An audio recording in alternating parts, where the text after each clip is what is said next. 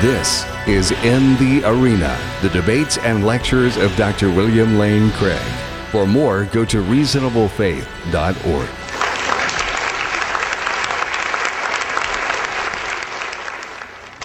Well, good evening. Let me begin by expressing my thanks for the invitation to participate in tonight's debate. Dr. D'Souza and I have actually debated before, and so I think I can confidently predict that we're in for a very enlightening and, I think, entertaining evening. Now, in tonight's debate, I'm going to defend two basic contentions. One, there is no good reason to think that atheism is true. And two, there are good reasons to think that theism is true. Consider then my first contention, that there's no good reason to think that atheism is true. Atheists have tried for centuries to disprove the existence of God, but no one's come up with a successful argument. So rather than attack straw men at this point, I'll just wait for Dr. D'Souza to present his arguments against God's existence, and then I'll respond to them in my next speech. In the meantime, then, let's turn to my second main contention, that there are good reasons to think that theism is true.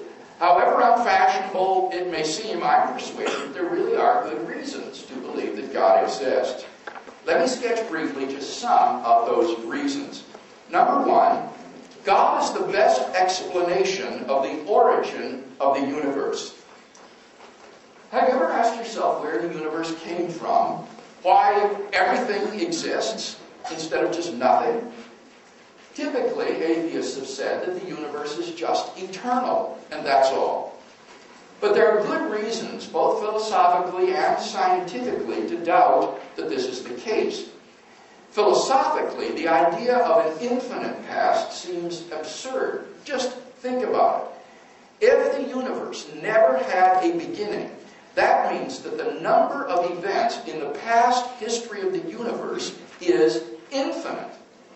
But mathematicians recognize that the existence of an actually infinite number of things leads to self-contradictions. For example, what is infinity minus infinity? Well, mathematically, you get self-contradictory answers. This shows that infinity is just an idea in your mind, not something that exists in reality. David Hilbert, perhaps the greatest mathematician of the 20th century, wrote, "The infinite is nowhere to be found in reality. It neither exists in nature, nor provides a legitimate basis for rational thought. The role that remains for the infinite to play is solely that of an idea." But that entails that since past events are not just ideas, but are real, the number of past events must be finite.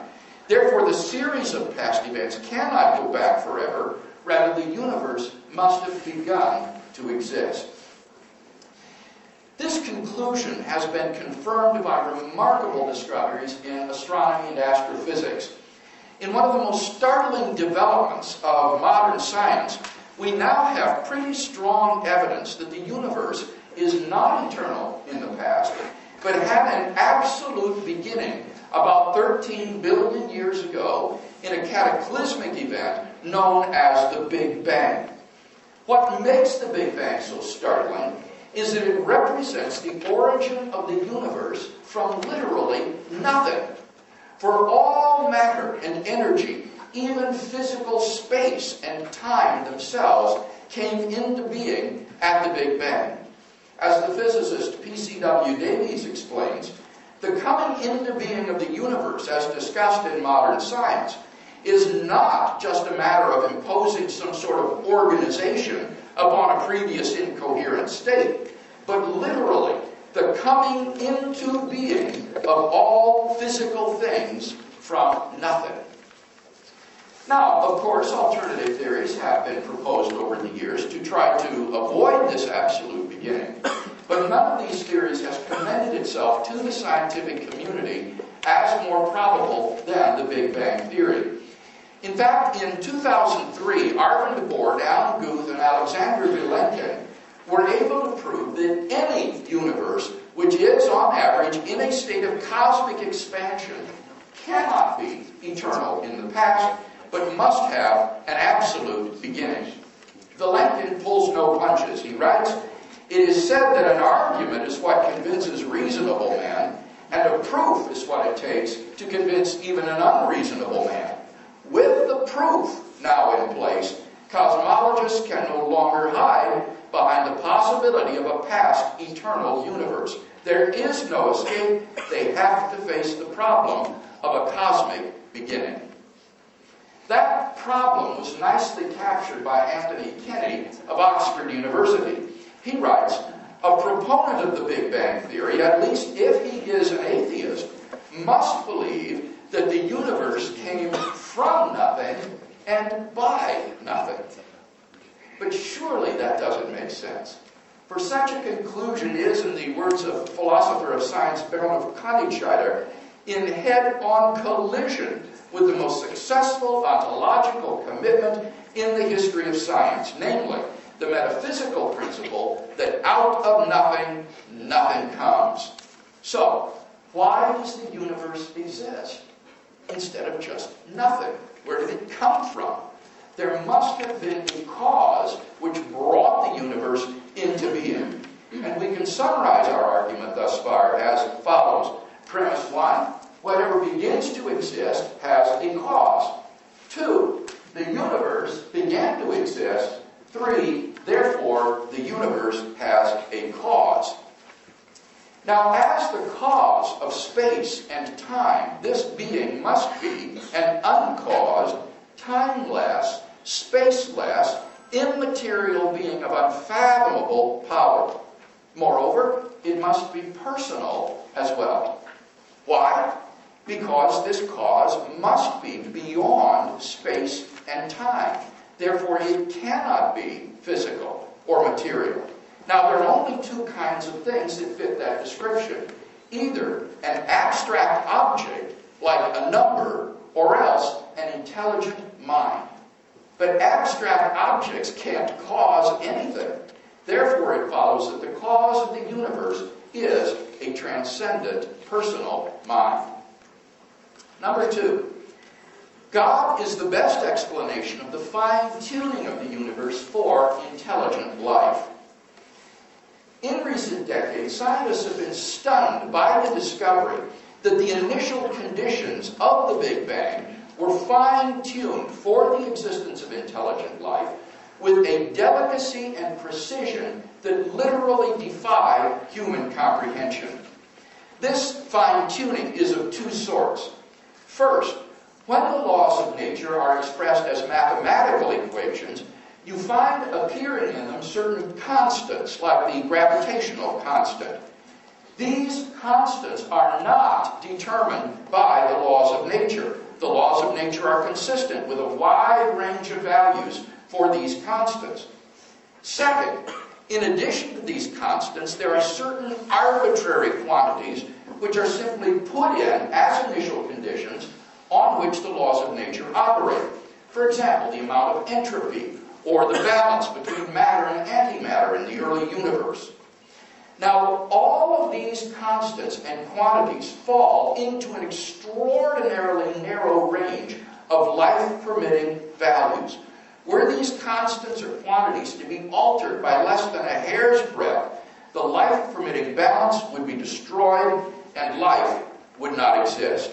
For example, if the force of gravity or the atomic weak force were altered by as little as 1 part out of 10 to the 100th power, the universe would not have been life-permitting.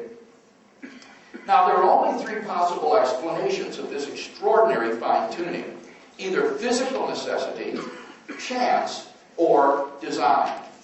Now, it can't be due to physical necessity because, as we've seen, the constants and quantities are independent of the laws of nature. In fact, string theory predicts that there are around 10 to the 500th power different possible universes compatible with nature's laws. So could the fine-tuning be due to chance? Well, the problem with this alternative is that the odds against the fine-tunings occurring by accident are so incomprehensibly great that they cannot be reasonably faced. the probability that all of the constants and quantities should fall by chance alone into the life-permitting range is vanishingly small. We now know that life-prohibiting universes are vastly more probable than any life-permitting universe. So, if the universe were a product of chance, the odds are overwhelming that the universe should be life-prohibiting. Hence, we may argue as follows. 1, the fine-tuning of the universe is due to either physical necessity, chance, or design. 2, it is not due to either physical necessity or chance. 3, therefore, it is due to design.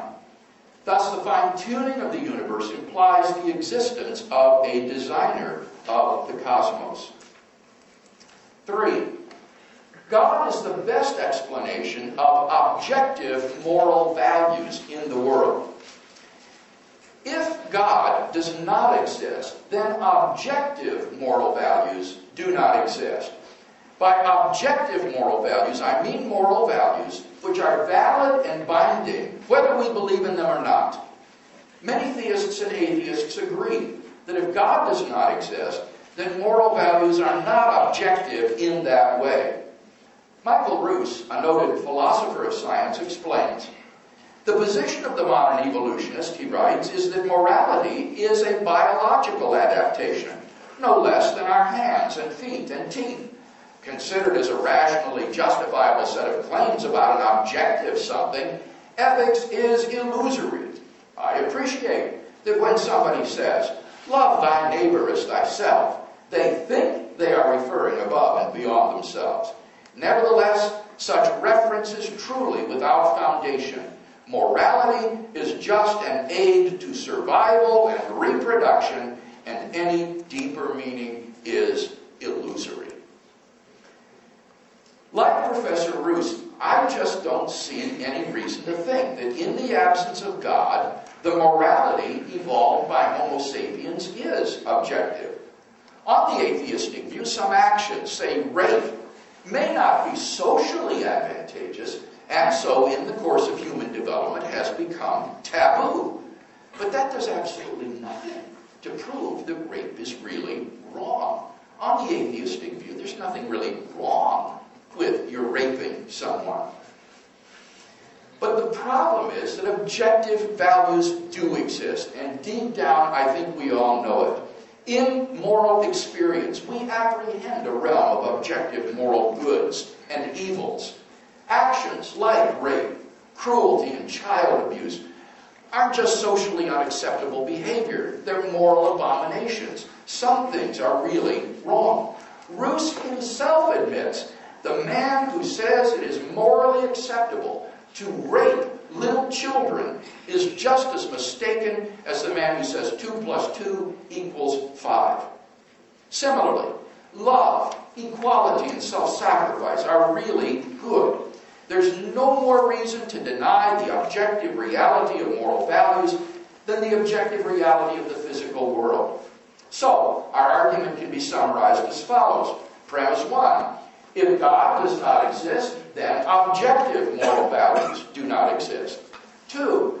But objective values do exist, from which it follows logically and inescapably that 3, therefore God exists.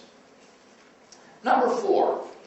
The historical facts concerning the life, death, and resurrection of Jesus imply God's existence. The historical person, Jesus of Nazareth, was a remarkable individual. Historians have reached something of a consensus that Jesus came on the scene with an unprecedented sense of divine authority, the authority to stand and speak in God's place. He claimed that in himself the kingdom of God had come, and as visible demonstrations of this fact, he carried out a ministry of miracles and exorcisms. But the supreme confirmation of his claim was his resurrection from the dead. If Jesus really did rise from the dead, then it would seem that we have a divine miracle on our hands, and thus evidence for the existence of God. Now, most people would probably think that the resurrection of Jesus is something you just believe in by faith or not. But But there are actually three established facts recognized by the majority of historians today, which I believe are best explained by the resurrection of Jesus. Fact number one, on the Sunday after his crucifixion, Jesus' tomb was found empty by a group of his women followers. According to Jakob Kramer, an Austrian specialist in the study of the resurrection, by far most scholars hold firmly to the reliability of the biblical statements about the empty tomb. Fact number two, on separate occasions, different individuals and groups saw appearances of Jesus alive after his death. According to the prominent New Testament critic Gert Ludemann, it may be taken as historically certain that the disciples had experiences after Jesus' death in which Jesus appeared to them as the risen Christ. These appearances were witnessed not only by believers, but also by unbelievers, skeptics, and even enemies. Fact number three, the original disciples suddenly came to believe in the resurrection of Jesus, despite every predisposition to the contrary. Jews had no belief in a dying, much less rising Messiah, and Jewish beliefs about the afterlife precluded anyone's rising from the dead to immortality before the end of the world. Nevertheless, the original disciples came to believe so strongly that God had raised Jesus from the dead that they were willing to go to their deaths in attestation to this belief. N.T. Wright, an eminent New Testament scholar, concludes, "That is why, as an historian, I cannot explain the rise of early Christianity unless Jesus rose again, leaving an empty tomb behind him." Attempts to explain away these three great facts, like the disciples stole the body or Jesus wasn't really dead, have been universally rejected among contemporary scholarship. The simple fact is that there just is no plausible, naturalistic explanation of these three facts. And therefore it seems to me the Christian is amply justified in believing that Jesus rose from the dead and was who he claimed to be. But that entails that God exists. And thus we have a good inductive argument for the existence of God based on the resurrection of Jesus. Premise one, there are three established facts concerning the fate of Jesus: his empty tomb, his post-mortem appearances, and the origin of the disciples' belief in his resurrection. Two, the hypothesis God raised Jesus from the dead is the best explanation of these facts. Three, the hypothesis God raised Jesus from the dead entails that the God revealed by Jesus exists. Four, therefore, the God revealed by Jesus exists. Finally, number five, God can be personally known and experienced. This isn't really an argument for God's existence. Rather, it's the claim that you can know that God exists wholly apart from arguments, simply by personally experiencing him. This was the way people in the Bible knew God. As Professor John Hick explains, God was known to them as a dynamic will, interacting with their own wills, a sheer given reality, as inescapably to be reckoned with as destructive storm and life-giving sunshine. To them, God was not an idea adopted by the mind, but an experienced reality which gave significance to their lives. Now, if this is so, then there's a real danger that arguments for God could actually distract our attention from God himself. If you're sincerely seeking God, then God will make his existence evident to you. The Bible promises, draw near to God, and he will draw near to you. We mustn't so focus on the external arguments that we fail to hear the inner voice of God speaking to our own hearts. For those who listen, God becomes an immediate reality in their lives. In conclusion, then, we've seen 5 good reasons to think that God exists. 1, God is the best explanation of the origin of the universe. 2, God is the best explanation of the fine-tuning of the universe for intelligent life. 3, God is the best explanation of objective moral values in the world. 4, God is the best explanation of the historical facts concerning the life, death, and resurrection of Jesus. And 5, God can be personally known and experienced. If Dr. D'Souza wants us to believe that God does not exist, then he must first tear down all 5 of the reasons that I've presented, and then in their place erect a case of his own to prove that God does not exist. Unless and until he does that, I think that belief in God is the more plausible worldview.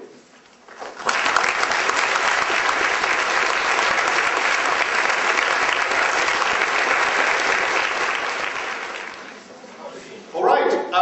I will in fact do what Professor Craig has suggested, but I'm not allowed to do it now because I had to promise not to anticipate any of his arguments, and of course, since I hadn't heard them, that was easy to do, except accidentally. And accidents, of course, are indeed very important. What I will do, in fact, is give you 4 reasons against God, not just against the existence of God, but 4 reasons for thinking that the question is either meaningless or has a clearly negative answer. First of all, that everything that you need God to explain, you can explain without him. Secondly, that when you want to believe rationally, you must not be preoccupied with comfort or what it seems right, but only with what's true. Thirdly, that as a matter of fact, the God of the Bible is an evil bully. Fourthly, that life is in fact far grander and more wonderful and more beautiful if you get rid of this ancient primitive hypothesis. Let's start then with a kind of inversion of a classic proof. I couldn't attribute it to Professor Craig, even if I thought he'd go to use it because I wasn't allowed to, but I'm actually going to show you that the very definition of God entails that God does not exist. Why? Well, God, on this classic proof, is that being that which no greater can be conceived. Now, if you're comparing 2 things and one can do all kinds of things without needing some help, then that one is stronger than the other one who needs some sort of help. Now, therefore, if God existed, you could imagine a God even bigger than that one, the God who wouldn't even need to exist in order to do all these wonderful things. Well, maybe you think this is a joke. You haven't read much theology if you think theologians are not capable of arguments that sound very much like that. But, in fact, there is a theological argument that says that you can't apply any predicates to God because, being infinite, he is so much above anything you could dream that God is not good, God is not great, God is not kind. He's something else altogether and no words can convey. You only have to add this one thing. So, God does not exist either. Okay. But really what matters is that indeed, people have always believed in gods.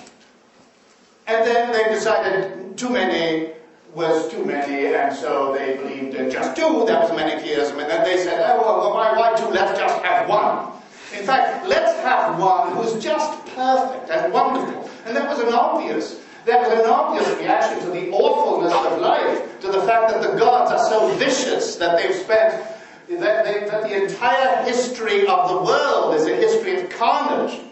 So, scary guy, God. Let's pretend we think he's nice, and maybe he'll be a little nicer than us. Now, in fact, I think that science and religion, at first, are not opposed. Both come from exactly the same roots in 2 respects. In respect of their emotional and in respect of their explanatory nature.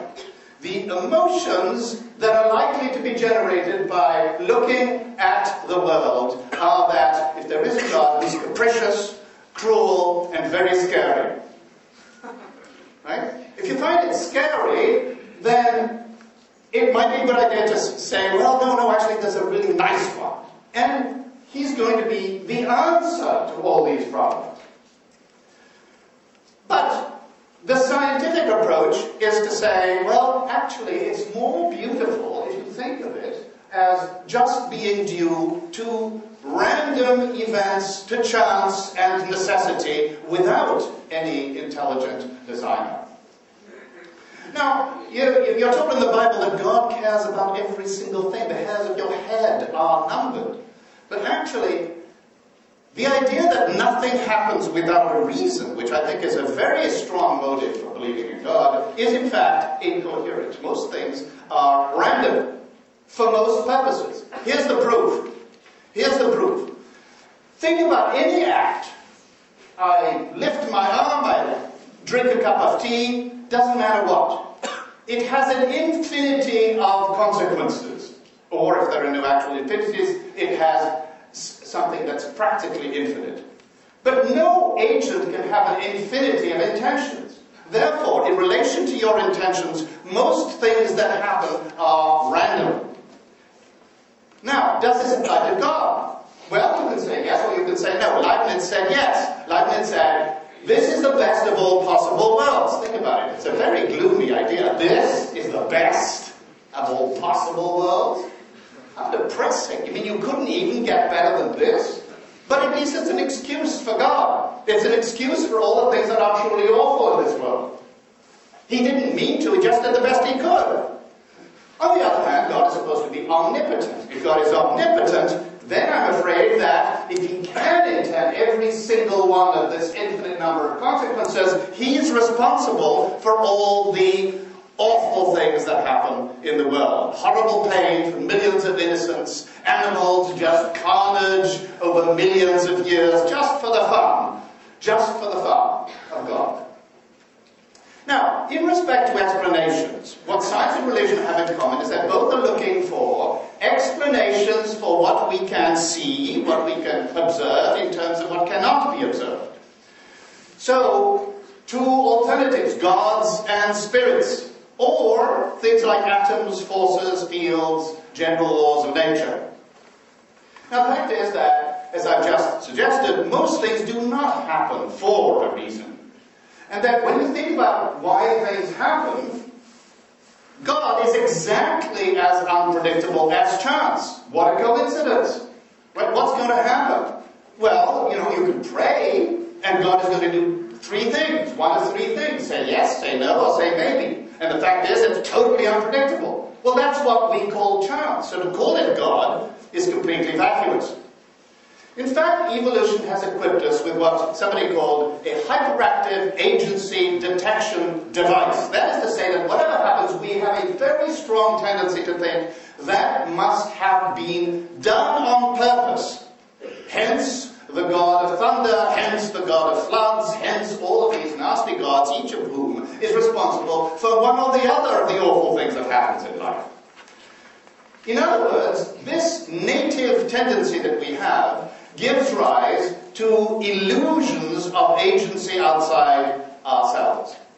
And science has succeeded only insofar as it has completely rejected this idea of agency as an explanation for what happens, in favor of looking for mechanisms.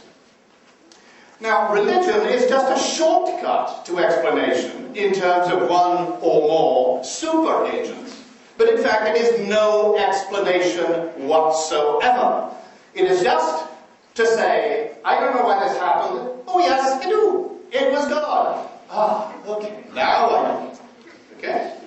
Now, there is I think, very strong motive, apart from the hyperactive agency detection device, to think that God is a comfort. That belief in God is a good thing because it makes you feel better. And maybe because you can avoid hell, since after all God has threatened you with hell if you don't believe. I'll come to that in a moment. But in fact this makes three difficulties for religion. One is that the fact is that something is comforting is no reason whatever to think that it is true. Unfortunately, that's just not the case. If I have cancer, I may feel better if I believe that I've just got a cold, but it won't make it true. Secondly, most people's religious beliefs are, despite the fact that that some people, like Dr. Craig, think they have lots of arguments for it. They're in fact determined entirely by where you were born and who your parents were and what they believed. Now, in that case, your beliefs are totally random, in effect, in relation to whatever might be the truth. Furthermore, religious beliefs notoriously contradict one another. There are at least 1,000 sects of so-called Christians, and there are at least 20 major religions in the world, within which there are a whole lot of sects, most of which think that all the others are going to go to hell. Okay? So now, religion, of course, ignores these difficulties because it's very difficult to think straight about these things. And I certainly commend anybody, any theologian, who attempts to do it. So I have a great deal of respect for that. But I think for most people, almost by definition, probably not you, since you're here, but most people who believe do not want to make the effort to think about it. It's difficult. Furthermore, we are subject to something that is psychologically extremely well established, called confirmation bias, which means that we only notice those observations that confirm what we already believe, and we simply ignore those that do not. Okay? So, for example, is prayer effective? Well, when you actually test it, it turns out that it's not, although some guy in the 19th century called Galton tried it, and he found that people who have prayed for a lot tended to die slightly sooner. Actually, they think that God took them to his bosom earlier because of all the prayers. But it doesn't really, after they were praying for his life, not his death, so, you know. The fact is that prayer is a placebo. That is to say, it's like a sugar pill that has no chemical effect, but when it works, you think it works because of its chemical effect. We ignore cases where it doesn't work. Thirdly, the God of the Bible is indeed an evil bully. I might as well say it straight. And there's four headings under this general rubric. God cannot define what is good. And I'm sorry, in fact, I suppose I did anticipate one of the points, but I'm going to put it entirely positively. God condones evil. God promises and boasts of perpetrating the most awful evil. And gratitude to God is morally despicable. Okay, why can God's command not define what is good? Well, imagine if God commanded you to torture babies, and if God commanded you to rape them, just to take those examples, would you accept that? No, and therefore what God commands is irrelevant to what you think is good. Furthermore, in practice, the God of the Bible did condone or command all kinds of horrible things, as a matter of fact, including rape. If you remember the story of the chap who pushed out his daughter to all these people who were about to rape his guests, his male guests, so that his daughter would be raped instead. Nice thing. God just wanted the right person to be raped. Okay? So, if you think of all the horrible things God has done, sacrifice of Isaac, please kill your son, and at the last moment, April Fool, here's a goat. Okay? This is slavery. Nowhere in the Bible is slavery ever condemned. So no one can say, I know slavery is wrong because it says so in the Bible. It does not say so in the Bible. Not in the New Testament or the Old Testament. Okay, forced marriage, perfectly common. Killing your child for mere disobedience is what you're supposed to do. And remember that Christ says, I'm not bringing a new law. It's the old law that you know. That includes such things. Genocide and revenge for offenses of the few, etc. In Revelation, the speaker says, Thou, Lord, hast created all things for thy pleasure. Sorry, misprint. Okay? What has he created for his pleasure? Tsunamis, volcanic eruptions, suffering, endless suffering of innocent animals and people, just for his pleasure. Furthermore, now this is where, of course, my personal interest comes in, I appeal to your moral sense. He says, He that believeth not shall be damned. That's me. Do you really think I deserve eternal damnation and hellfire just because I can't bring myself to believe these old wives' tales? Now, furthermore, given the dependence that we've seen on the location of your birth, of what you believe, it means that God has been totally random in assigning some to be damned and some to be saved. You're born over here, you'll be saved. You're born over there, wrong parents, sorry, hard luck, you're damned forever. Now, the point about gratitude is this. Let me tell you a true story. There was a plane crash some years ago, and 20 people, I think it was 50 people were saved and 50 people died. For technical reasons, they interviewed someone who hadn't survived. And that person said, now I know that God exists. What about the other fuckers? Now, I think that there's only two ways in which this person could have thought of it. He could have said, well, I, of course, deserve to be saved by the creator of the universe. The artificer of the Big Bang pointed to me and said, he deserves. And the others, let's kill those. Right? Well, really, can you condone this? Or maybe it was just totally random. That's called grace in theology. Completely arbitrary. I think the concept of grace is a great concept, actually, because it acknowledges, it's religious people acknowledging that as a matter of fact, everything that matters is deeply random. But then you can hardly say that God cares about fairness. All of this basically amounts to the classic argument from evil. God is omniscient, he knows everything, he is omnibenevolent, he's all good, he is omnipotent, and therefore he can do anything. So why doesn't God prevent evil? As clearly, manifestly, observation shows that he doesn't.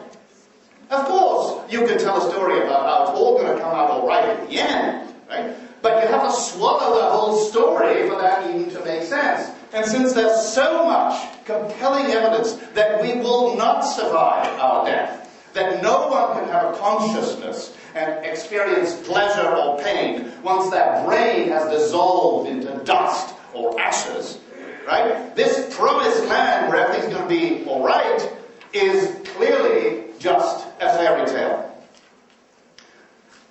Finally, I want you to consider the possibility, and I know this is going to be incredibly hard for those of you who believe, but I think quite easy for those who don't, and maybe for some of you who are just on the edge, that you'll be able to see that actually life is a lot better without God. First of all, you can have all the good things that God brings you, as indeed the Greeks, the Chinese, the Indians had all the good things in terms of deathless art, in terms of wonderful literature, brought to them by gods who, as I said at the beginning, didn't need to exist in order to bring them all these goods. Okay? So you can have everything without God. You can have art and use all those gods as metaphors and not just be confined to one. You can pursue mystical states. Mystical states are perfectly intelligible. We can recognize them for states that go with certain conditions of the brain. We can cultivate them by all kinds of techniques, which may include meditation, may include drugs. It doesn't matter. The point is that mystical states in no way require that you should believe in God. Even though, of course, those who believe in God attribute their mystical states to some sort of personal experience of God himself. And above all, not only can you still be a good person and seek justice and fight against cruelty and harmful prejudices without God, but, I submit, you're a lot more likely to. And there's evidence about that as well. For example, the simple evidence, it's very well known, that in the God-fearing states of the United States, the so-called red states, there are a lot more rapes, there are a lot more murders, there are a lot more teenage pregnancies than there are in the so-called blue states, where believe this stuff. So I will conclude, despite the fact that I still have over 30 seconds in which I could expatiate on some of these things, by suggesting to you that if the garden of God is the place where the very fact of wanting knowledge, eating the fruit of the tree of knowledge, is a mortal sin that we've had to pay for ever since, and that God had to torture himself in order to expatiate. What kind of a story is that? We're well out of that garden. Thank you. You'll remember that in my first speech I said I would defend two main contentions in tonight's debate. The first of which was that there's no good reason to think that atheism is true. Now, in his opening speech, Dr. D'Souza, I think, could get a prize for rhetoric if we were competing in that. But it's very difficult to discern exactly his arguments because the premises of his arguments weren't very clearly presented. But I discerned basically 5 arguments in that opening speech against the existence of God. Let me attempt to respond to these as best I can. Number 1, the definition of God entails that he doesn't exist. And here he does a parody of the ontological argument. The ontological argument is an argument that says that as the greatest conceivable being, God would exist in all possible worlds. So that if God's existence is even possible, it follows that he exists in all possible worlds and therefore in the actual world. I think the ontological argument is a sound argument for the existence of God, and so I'm going to add it to the 5 that I've already presented. But what Dr. D'Souza says is, we can parody this by saying there's an even greater God than the God of the ontological argument, namely a God who doesn't exist and who manages to create everything. The problem with that is that a God who doesn't exist is a logical incoherence. It is logically self-contradictory to say there is a being which does not exist. There is no possible world which contains a being that doesn't exist. And therefore this isn't parallel to the ontological argument. It is in fact a logical incoherence which does nothing to show either that the ontological argument is unsound or that God does not exist. Second argument that he suggests seems to be the argument from evil and imperfection in the world. And here I need to correct a misimpression. The theist is not committed to the view that this is the best of all possible worlds. Leibniz may have held that, but almost no other theist believes that. Indeed, the idea of a best of all possible worlds may be a logically incoherent idea. The scale of possible worlds may simply go on without any sort of maximum value. You could always add better things and get better and better, so that God is simply required to create a world that is on balance good. It may be a logical incoherence to talk about a best of all possible worlds. In any case, if Dr. D'Souza is maintaining that there's some sort of a logical contradiction between the propositions God exists and evil and suffering exist, then he bears the burden of proof of showing that contradiction. Those are not explicitly contradictory. If the atheist wants to say they're implicitly contradictory, then he must be assuming some hidden premises that would bring out that contradiction and make it explicit. But no atheist has ever been able to successfully identify what those hidden premises are. So I will simply wait for Dr. D'Souza's response. In fact, I can actually prove that those are compatible by adding a third premise, namely, God has morally sufficient reasons for permitting the evil that exists. As long as that's even possible, it shows that God and evil are not logically incompatible. So the atheist would have to show that it is impossible for God to have morally sufficient reasons for permitting the evil in the world, and that's an enormous burden of proof that no atheist has ever been able to bear.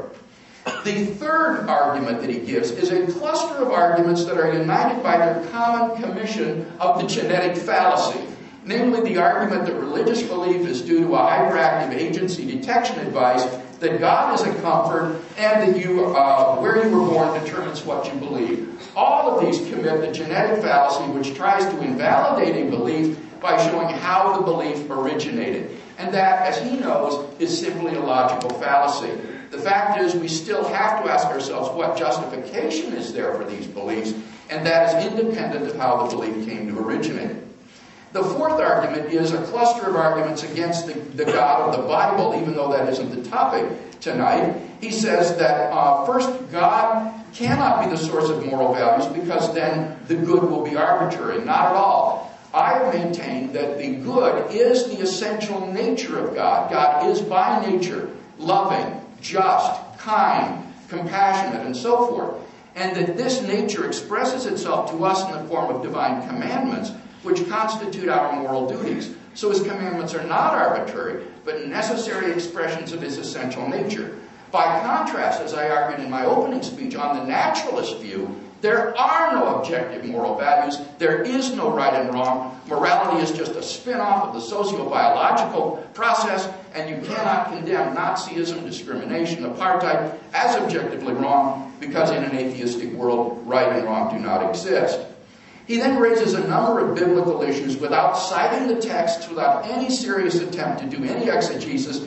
For example, the story of Lot's daughters being offered to the crowd to rape. God didn't command that. That was Lot's own initiative. There's nothing in that narrative that suggests that that was commanded by God. Is slavery condemned in the New Testament? Yes, it is. In the book of 1 Timothy, it condemns slave trading as being contrary to God's will. In these other cases that he mentions, he makes no serious attempt to look at them in their historical context. He did not lay down general moral principles. They were highly contingent, historically conditioned incidents, which have nothing to do with a sort of general moral principle. He says, well, is hell deserving of those who do not believe? I would say in one sense, God sends nobody to hell. Rather, we separate ourselves from God irrevocably by refusing his grace and his forgiveness. And therefore he has no choice but to give us what we deserve. It is we who determine where we will spend eternity, either by embracing God's forgiveness or by spurning his grace and love and irrevocably separating ourselves from him forever. So much for the biblical arguments. The fifth argument is that life is better without God. Now I thought, who is arguing from wish fulfillment to the truth of his view? It is Dr. D'Souza who is saying, now, life is better without God, so let's live as atheists. This is appealing to atheism based on comfort. But I would say, in fact, there are lots of things that you lose if God does not exist. You lose objective meaning in life. Life becomes absurd. There is no objective meaning to life. You lose objective value in life, as I emphasized in my opening speech. Human beings are just animals, and animals are not moral agents. There is no moral right and wrong. You lose objective purpose in life. The petty plans and projects that you develop for your life are just illusory. They are not objectively the purpose of your life. They're just things you make up. So I think you lose a lot of God doesn't exist. Then he says, you're more likely to be good if you're an atheist than a theist. That is demonstrably false based on sociological studies. I have here a review of the book, Who Really Cares, by Arthur C. Brooks, which shocked people by showing that religious people are vastly more charitable, volunteer more, give blood more often, volunteer more often than do secular people. In fact, Brooks's studies completely explode the idea of the myth of the secular humanist who is good. The fact is that it is sociologically demonstrable that it is religious people who are the ones who are the most charitable, who volunteer the most, who give the most of their time for the homeless and the poor. So it is simply patently false that you're more likely to be good if you are an atheist.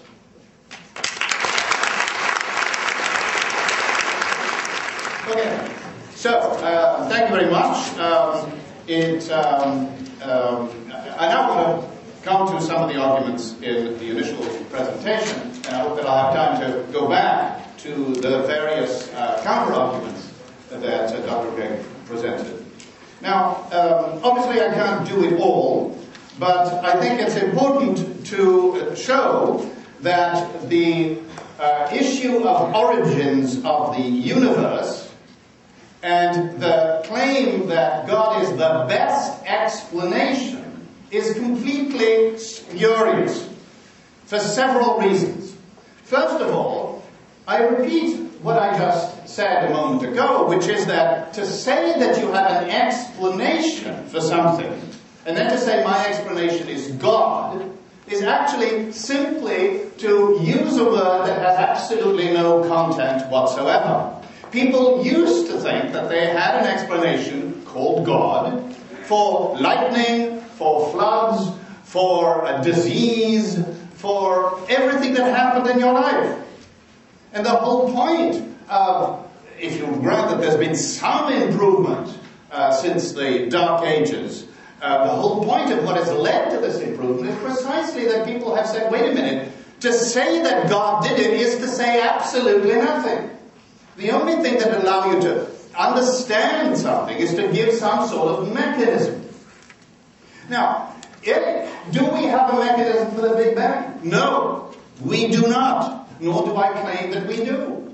But it is completely spurious to say, just because we don't know what caused it, it must have been God. It begs the question, and it's completely backwards. Now, there were a number of truly fallacious arguments Dr. Craig presented that had to do with infinity. First of all, the idea that there's no actual infinity attributed to most mathematicians is completely wrong. All you have to do is to take a stretch from my left finger to my right finger, and you will see that there is, just in that stretch, an actual infinity of points. This is a problem. This gives rise to a problem that Zeno worried about, and that worried everybody until people finally figured out that actually it wasn't a problem after all, precisely because you can allow that there is an actual infinity there. Now, whether the world needs to be finite because you can't have an actual infinity is in any case something which the argument doesn't show at all. Why? Because there's a difference between being boundless and being truly infinite. As many of you, I'm sure, know, in geometry, you can have a space that is completely without an edge, and yet which is finite in extent. For example, the surface of a sphere is such that you can never get to the end. If you're a two-dimensional being wandering around, you can never get to the edge, but you find yourself going back to the beginning, sooner or later. Now, there is no reason to think, in fact, some reasons to think the opposite, that there couldn't be, since space-time is a single entity rather than different entities for physicists, that there couldn't be a structure of space-time such that you have a kind of finitude in extent which is compatible with the complete absence of any boundary. However, there's supposed to be a boundary if you believe in a certain story of the Big Bang, but this boundary makes absolutely gives absolutely no comfort to the person who thinks that God must have stepped in from outside, because it simply does not take care of the simple recurrence problem. The recurrence problem is, okay, so God was there all along. You say, well, no, it wasn't all along because it was outside of space-time. Right? Maybe there were laws of nature that existed outside of space-time, but were not personal. Dr. Craig wants us to believe that only a person could actually bridge the gap between, if you like, mathematics and reality. But there's absolutely no, that is simply a dogma, and indeed it's a fundamental and well-known difficulty about those who believe that there is, if you like, a spiritual entity like the soul, that it leads to dualism, and that God would have had to also be physical in order to actually produce any effects in the world. Now, on the fine-tuning business, there is here again a very important fallacy. And I'm going to demonstrate this to you if I can have a piece of chalk. I can make happen in this room right now, I won't have time to actually do it, but I'm going to show you how I will do this, an event of arbitrarily large improbability, an event so improbable that to get where we are going by chance would be just as likely as to pick out by chance one elementary particle in the entire universe. It is estimated that there are about 10 to the power of 85 elementary particles in the universe. Now, there's more than 100 people here. If I go down the row and I ask you for a digit between 0 and 9. 3. 9. 5. 7. Okay. I'm going to do this for as many people as there are here. Let's say there are 200 people here. The resulting number on the board will be a number, the improbability of which is completely measurable. If you have 200 digits, it will be 1 over 10 to the power of 200. Compare that to the number of particles in the universe. The point is that the improbability of anything in particular is completely irrelevant unless you start out being able to predict or trying to predict. But we're here. Obviously we're here, and the existence of each of you is incredibly improbable. Your father probably ejaculated 1,000 times, each time giving rise to 200 million spermatozoa, right? That's 200 billion chances to 1 in the first place that the spermatozoa should encounter one of thousands of ova in your mother, and that's just one generation. You can calculate that in just a few generations, you get something which is, in fact, just so super astronomically larger than this, that it's totally impossible that any of you exists. That's what this argument proves. But you're here. So obviously the argument is fallacious.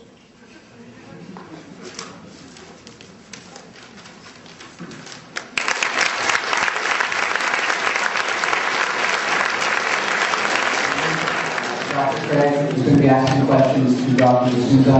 And Dr. D'Souza will have 1 minute to answer these questions for 5 minutes to the maximum, and then we're going to be switching roles. Okay. Let's first talk about my cosmological argument for the existence of God. With respect to the premise that the universe began to exist, I argued that the existence of an actually infinite number of things would involve self-contradictions.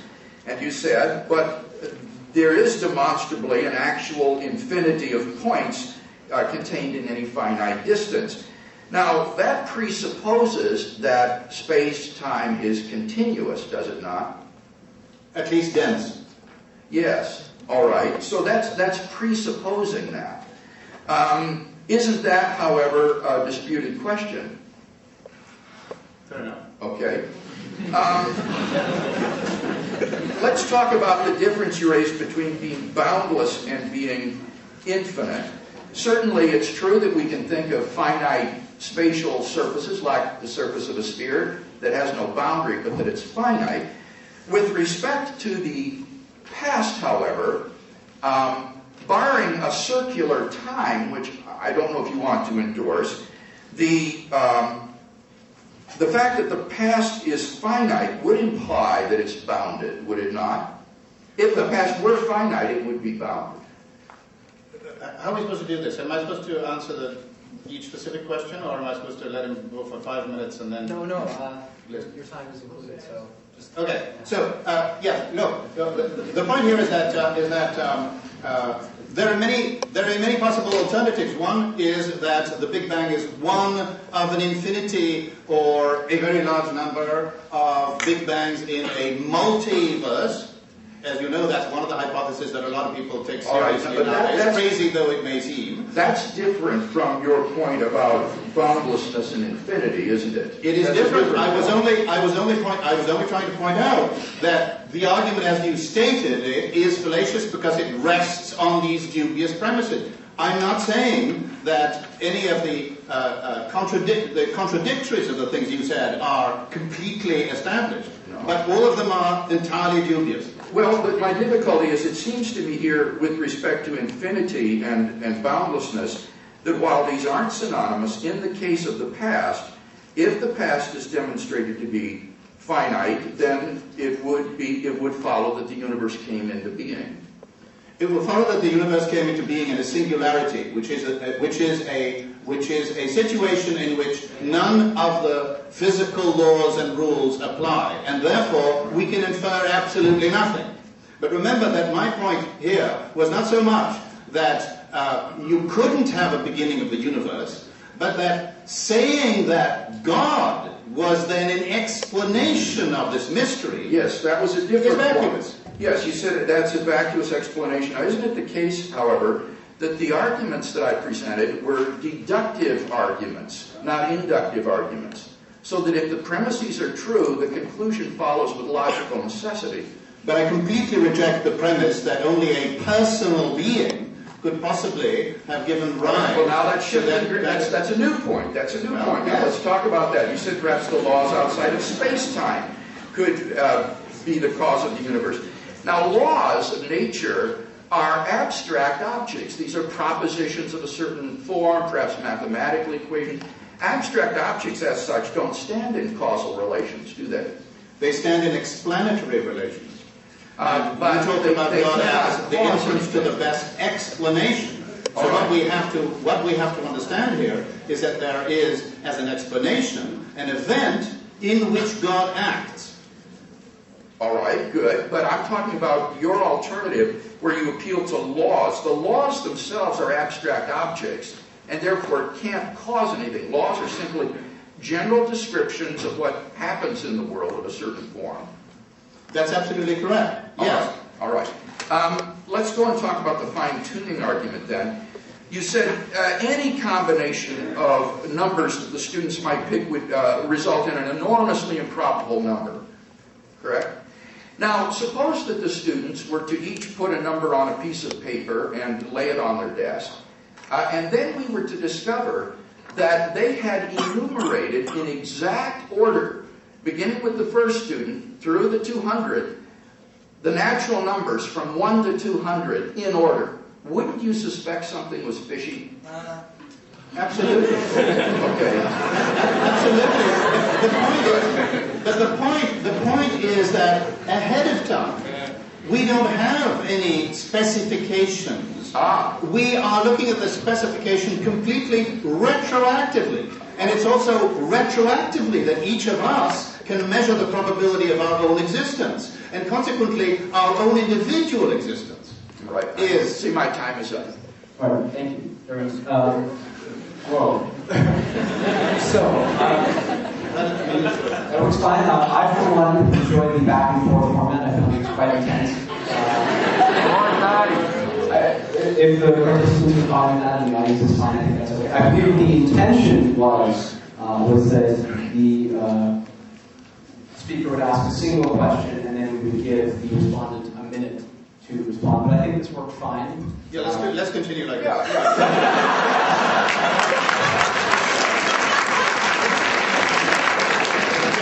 So let me ask, because I'm not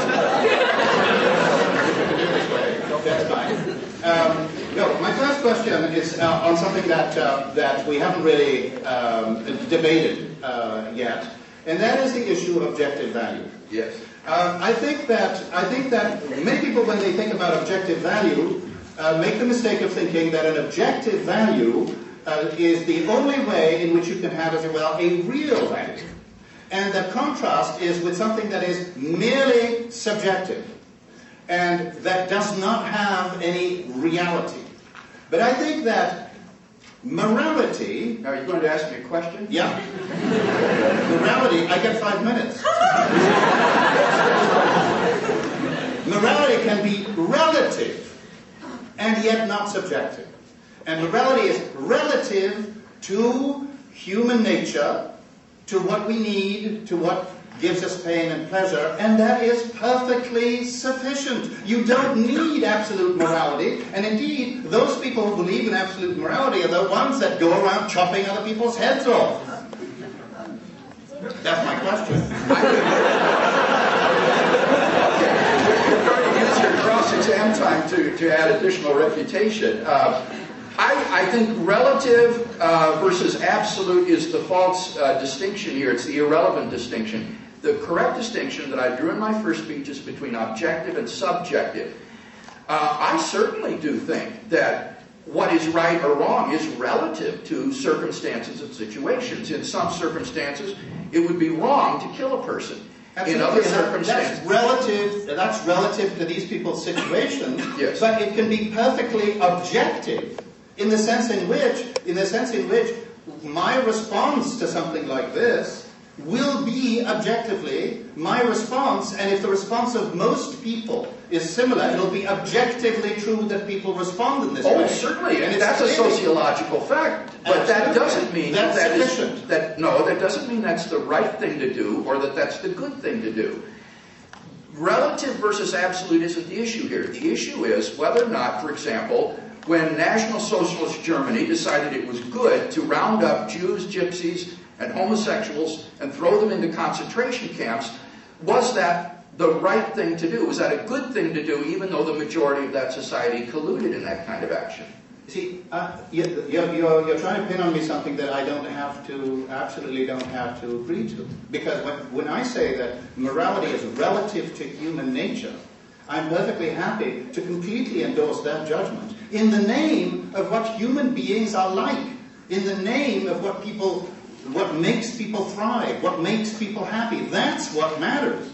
And the commandments that you find in the various scriptures and the various religions keep contradicting one another about whether it's good or bad to do this. Where do you get all these commands? Where do you get all this stuff that is supposed to come from God? And why is it that in respect of the things we agree on, the Greeks and the Chinese are happy to do the same? Yeah, if I might answer the question, that, Dr. D'Souza, at best is an attack upon biblical revelation or other sorts of revelations. That's not an argument for atheism. That would just say that these scriptural accounts are flawed or something at very best. So that doesn't go to address either my moral argument or to establish atheism. That would be an attack simply upon claims to revelation.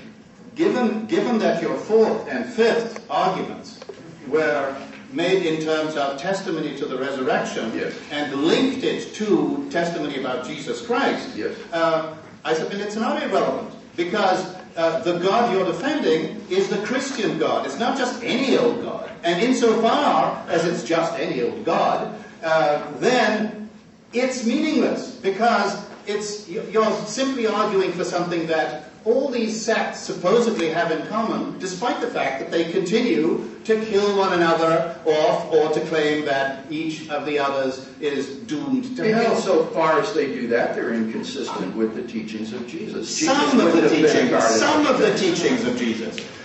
You said that I didn't do any textual analysis. I had 20 minutes. I gave you a couple of quotations. There are lots of quotations you can find from the Bible that say this, and lots of quotations that say exactly the opposite. And so, at least that suggests that it can't be the consistent Word of God, and that there's no right whatsoever to be held. I'm not arguing for biblical inerrancy or for the Word of God or revelation. You don't have to believe in those things to believe to be a Christian. Now, I don't want to back away from those things, but they're not the subject of the debate tonight. All right, that's time.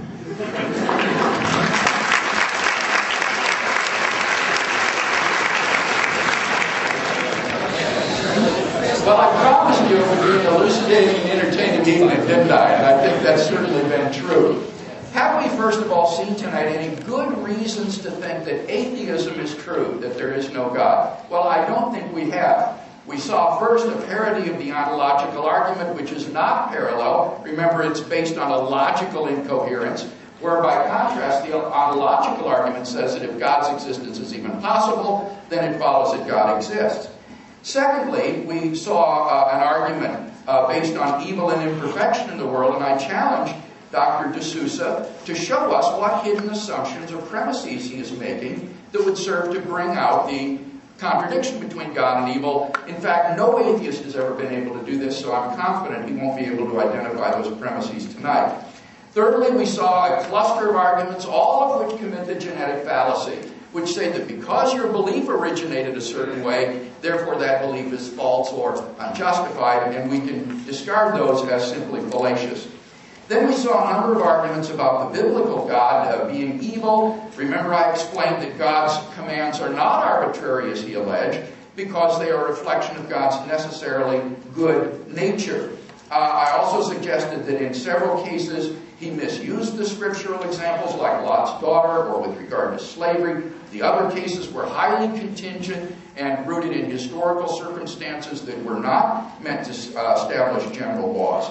And he hasn't responded to that yet. Finally, with regard to life being better as an atheist, remember I showed from Alan Brooks' sociological studies and many others that in fact it is not true that secularists are more charitable, more generous people than religious people. In fact, quite the opposite.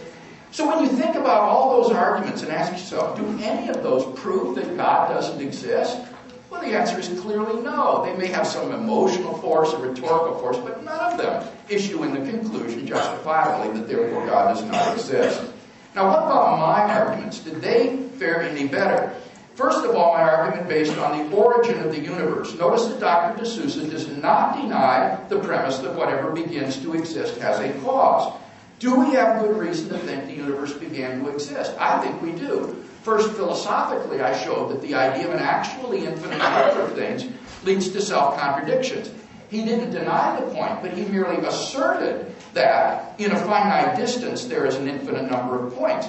But under cross-examination, he admitted that he is assuming that that is a densely ordered series of points. In other words, he's begging the question. That is controversial, and I would argue that in fact there are not an infinite number of points in any finite distance. They're merely potentially infinite.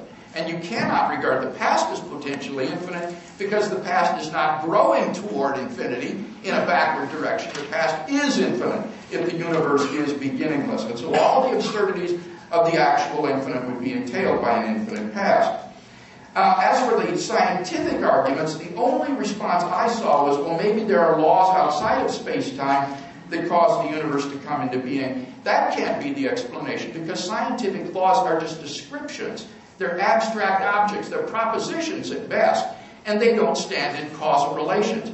You have to have an actual entity with causal powers which can bring the universe into being.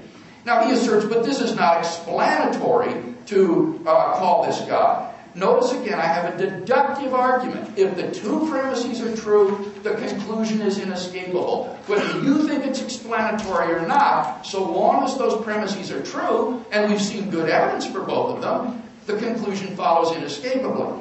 And I think it isn't a characterless object that we've inferred to. I said, by the nature of the case, we infer to an uncaused, beginningless, timeless, spaceless, personal being of unfathomable power which created the universe. So this is definitely an explanatory entity. This is a personal, uncreated mind which brought the universe into being. The real reason Dr. D'Souza doesn't like it isn't because it's not explanatory, it's because it's theistic. It sounds like God. What about my argument from fine-tuning? I said the fine-tuning is explained either by physical necessity, chance, or design. I said it's not a result of physical necessity. He apparently agrees with that point. Could it be the result of chance? He says any number picked by the students in the audience here would be highly improbable. Yes, that is absolutely right. And that's why it is not merely the improbability that is at issue here. Rather, it is what theorists call specified complexity, where there is an independently given pattern and high improbability. It is the conjunction of high improbability with an independently given pattern that tips you off to design. And that is why, as he admitted under cross-examination, if you all enumerated in order the natural numbers from 1 to 200, even though that is no more improbable than any number you might pick, it is that specified complexity that would tip us off that is not a chance result, that's design, it was collusion. And in exactly the same way, we know independently of our discovery of the initial conditions of the universe what conditions are requisite in order for intelligent life to exist. So this isn't a matter of establishing the pattern after we know it. We know the requisite conditions for life independently of our knowledge of the Big Bang. It's just when we come to the Big Bang, voila, there we find those conditions met despite the enormous improbability. So I think that a far better explanation than chance is that this is the result of design. What about the moral argument? I argue that if God does not exist, objective moral values do not exist. Now, I really think that Dr. D'Souza agrees with that, but he wants to say, well, they're objective in the sense that this is really the way people would act. It's relative to human beings. But the point is that these values are the spin-offs of socio-biological evolution. And if you rewound the theory of, or the film of evolution and let it run again, very different creatures might have evolved with a very different set of values. And it would be purely arbitrary for us to say, well, our values are right and yours are wrong. These are just ingrained into us by sociobiological evolution. They have no objective validity. Steven Pinker of Harvard University wrote in January of last year the following: "The scientific outlook has taught us that some parts of our subjective experience are products of our biological makeup and have no objective counterpart in the world. The tastiness of fruit, the scariness of heights, the prettiness of flowers are features of our common nervous system. And if our species had evolved in a different ecosystem, or if we were missing a few genes, our reactions could go the other way. Now, if the distinction between right and wrong is also a product of brain wiring, why should we believe it is any more real? And if it is just a collective hallucination, how could we argue that evils like genocide and slavery are wrong for everyone rather than just distasteful for us? In fact, we couldn't argue that way because it would just be subjective." Richard Taylor is an eminent ethicist. This is what he writes. He says, "The infanticide practiced by the Greeks of antiquity did not violate their customs. If we say it was nevertheless wrong, we are only saying it was forbidden by our ethical and legal rules. And the abominations practiced by the Nazis are forbidden by our rules and not obviously by theirs." So it seems to me that in the absence of God, there's simply no basis for objective right and wrong, objective moral values. But that contradicts what we apprehend in our moral experience. If you agree with me that what the Nazis did was wrong, that child molestation is really wrong, then you should agree with me, I think, that God exists. Fourth, the resurrection of Jesus. We didn't really talk about this in tonight's debate. The empty tomb, the appearances of Jesus after his death, the very origin of Christianity are all firmly established facts by historians today. I know of no better explanation than the one that the original eyewitnesses gave, that God raised Jesus from the dead. And that entails that God exists. Finally, personal experience. Again, we haven't talked about this. I think that on the basis of my personal experience, I'm justified in believing in God. Unless you can give me some reason to think I'm delusional, unless you can give me, say, some good argument for atheism, why am I not justified in believing in God on the basis of my personal experience of God? I wasn't raised in a Christian home or a church-going family. I became a Christian late in high school when I began to read the New Testament and experienced a kind of spiritual inner rebirth in which God became a living reality in my life. This is a reality that I've walked with now for over 35 years. And I think it's a reality that you too can find if you'll seek Him with an open heart and an open mind. And so that's what I'd encourage you to do, to seek for God, to ask Him if He's real, to ask Him to meet with you. And I believe that it can change your life in the same way that it changed mine. Thank you.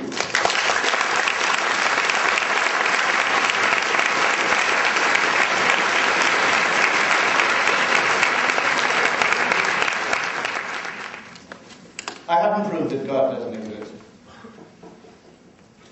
Nor can you prove that the great spaghetti in the sky doesn't exist. Nor can you prove that there isn't a lump of green cheese on the other side of Saturn.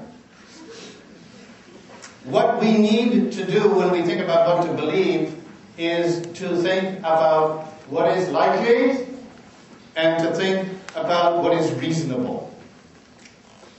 Religions of all kinds have believed in all kinds of different sorts of gods. And each one has given rise to deep experiences, often mystical experiences, certainly experiences of conviction, which are quite similar to the ones that Dr. Craig describes, quite similar to one another, except insofar as each one proves the existence of a completely different, or at least a largely different God, if you confine yourself to the Judeo-Christian Islamic tradition. It's largely different, but not completely different, because after all, they're all as well people of the book, as we said. Okay? So I think that the burden of proof here is indeed on the person who wants to show that there is a God, and that God is not just the unknown cause of the universe. Because before the unknown cause of the universe, I can only repeat this here, we can only stand in ignorant wonder. What I have against the theist is that the theist thinks that by saying, it was God, this mystery, which is a real mystery, as many things used to be, which are now no longer mysteries,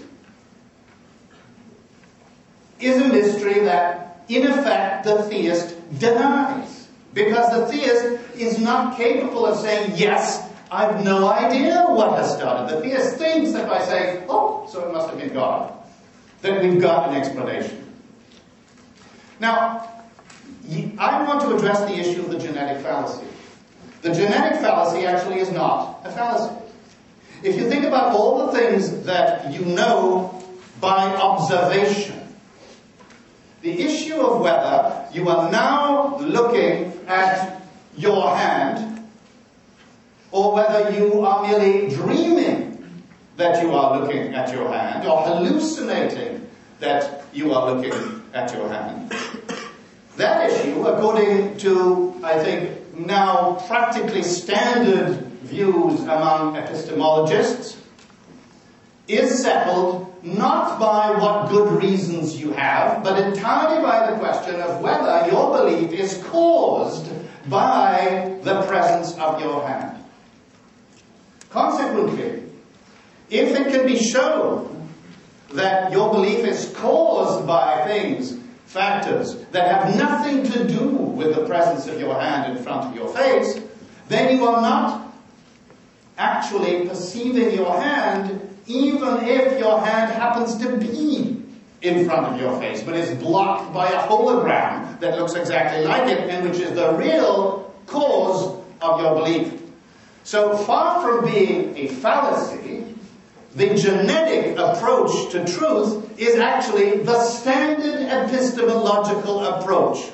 And if the origin of a particular belief can be entirely accounted for without positing the truth of the thing you believe in, then I want to say, not that you've proved that it's not there, it might well be there, but that you have not established that it is there. So the burden of proof in this argument is actually an interesting thing to think about, because when you're among believers, it's we atheists who have the burden of proof in what you might call the sociological sense. Because everybody else believes in God, and so how can you possibly deny it? And it's so obvious for everybody that they're in contact with God. They can feel it, they know it, they pray, and God responds. Yes.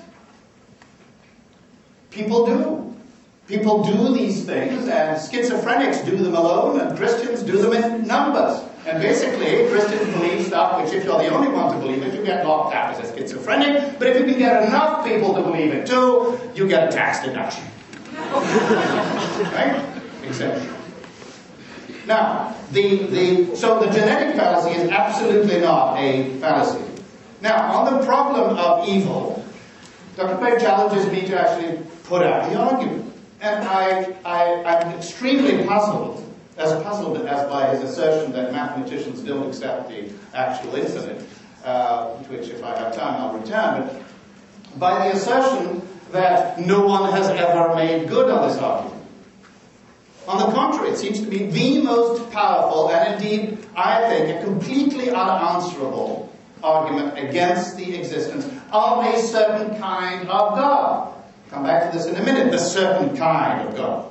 Only if you define God as being all-powerful, so God can do anything, and all-benevolent, so God only will allow or will do good things, and omniscient, so that God actually knows how to bring about good or prevent evil.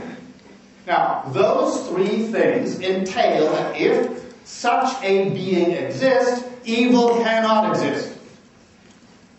Now, I'm willing to go along with the idea that, yes, indeed, God exists. And what is really happening is that all evil is illusory. So when you think you're in agony, don't worry, because since God is protecting you, you can't really be in agony because God would not allow that. Of course, if that's what's happening, then once you find out that this is the case, you never need to worry about being in pain anymore.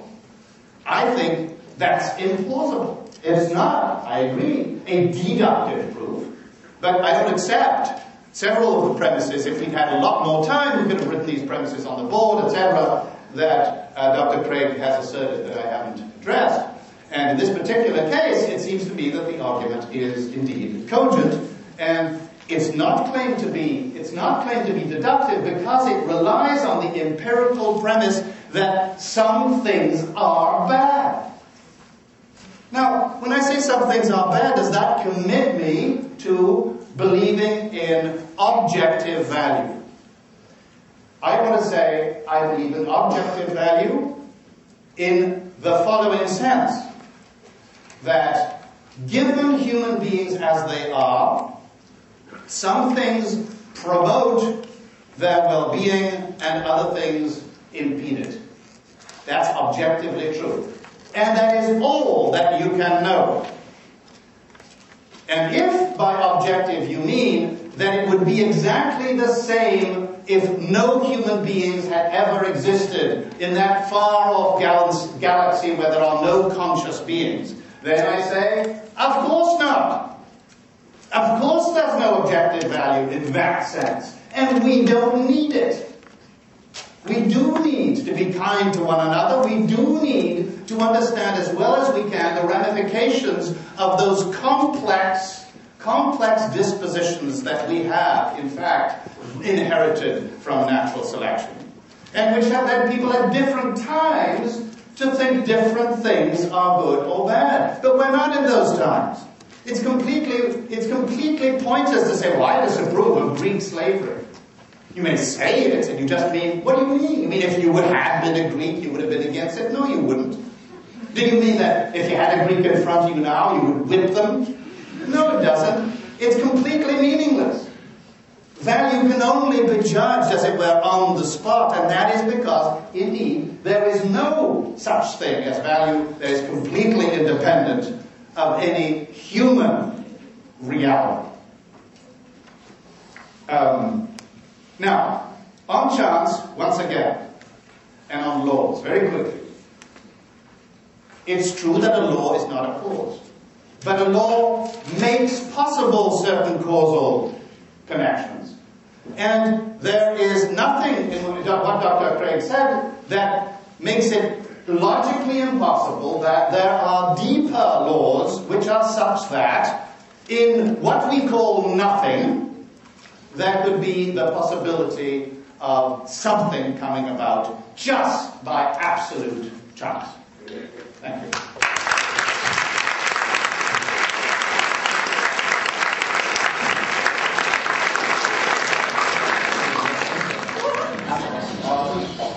Thank you both for your presentations. But my question is obviously directed to you, Dr. Carr.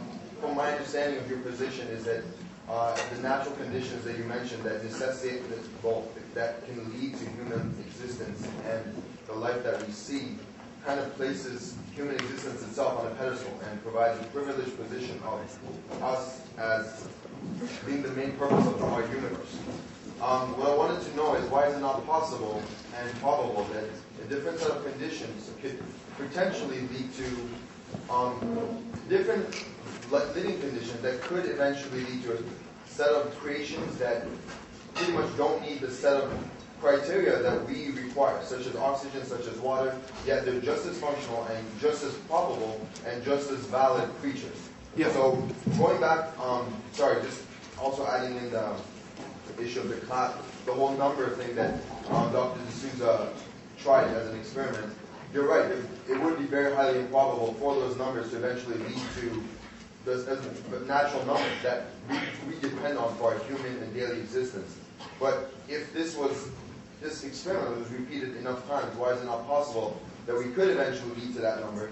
And hypothetically, we would come up with a number that, although would not lead to us as human beings and our existence as possible, it could lead to creations that are just as probable. Although, again, it would not exclude us. It would exclude us, I apologize. So 2 minutes, Dr. Craig. Okay, there are a number of questions there combined into that question. First of all, certainly you can try to have repeated numerous throws of the dice or spins of the roulette wheel, and that will obviously increase your chances of getting the result. And this would be the proposal of having, for example, some sort of multiverse hypothesis or oscillating universe. The problem is that those theories are physically untenable. The Born-Guth-Vilenkin theorem that I mentioned in my opening speech applies to the multiverse as well and shows that it cannot be infinite in the past, but must have a finite beginning. So that it may well be the case that even if there were many repeated chances, they wouldn't be sufficient to generate a universe that is finely tuned in the way that ours is. Now, don't misunderstand me. When I say fine-tuned, or when theorists talk about fine-tuning, they're not saying that the purpose of the universe is humanity. That's not the point. The point is that the range of life-permitting values for intelligent life to exist anywhere in the cosmos is so extraordinarily narrow that it is an improbability that is literally incomprehensible and incalculable. So I'm not saying that we are the purpose of the universe based on this argument, but rather that the best explanation for these values all falling into this range, even if that would mean there's intelligent life as you imagine somewhere else in the cosmos or somewhere later, that this is not the result of physical necessity. There's no necessity it be this way. It's not the result of chance, given the high improbability and the independent pattern. And so it seems to me that the best explanation is that this is a result of an intelligent planet. Thank you. Just one thing, which is that I don't accept the idea that it cannot be a result of necessity, for the simple reason that we don't know whether there could be meta-level laws which would make it possible and indeed necessary that those parameters should have just the range of values that they do. So I think that that's a weak premise, although I think I don't need to rely on it, because I think it is perfectly possible that we're looking at pure chance. Okay. I guess this is probably an easy question. I just want to ask, how is it possible to incite the existence of evil, or the so-called evil actions of God, to deny God's existence and yet deny the existence of objective good and evil? So I'm sorry, I didn't get that. Okay. How is it possible to incite the existence of evil, or the so-called evil actions of God, to deny God's existence and yet deny the existence of objective good and evil? So, because to deny the existence of objective value is merely to deny that value is something that is what it is outside of the existence of beings capable of pleasure, pain, happiness, and misery. It is not to say that it isn't real. Just as to say that color is not, in some sense, in the surface of the object, is not to say that it isn't real. Color, that something looks red, requires certain very, very specific combinations of reflectance in the object and patterns of processing in the cones in the retina. Similarly, that something is good or bad requires very special circumstances that have to do with the way human beings are constituted and the way in which the world impinges on them. So I'm just saying that things are indeed really bad, and that some of those things that are really bad must be imputed to God if you believe in God. Though the most obvious explanation for them is just that it's the natural laws of the earth, the tsunamis and the earthquakes and all these things in which people get sucked into the most awful suffering. These are not the acts of God because there is no God. But if you think there is a God, then you've just got to impute it to that God. You can't get out of it. Thanks. On Dr. D'Souza's view, there aren't really objective moral values. What there are things that either contribute or detract from human flourishing. And I think we could all agree with that. There are things that add to or detract from mosquito flourishing, for example. High humidity, warmth, and lots of blood will contribute to mosquito flourishing. What he cannot show is that we should morally promote human flourishing, or that this is a moral obligation. Now, I think you're right about your point about evil. I think there's really an argument for the existence of God from evil, and it would go like this. If God does not exist, objective moral values do not exist. 2, evil exists. Some things are objectively evil. 3, therefore objective moral values exist.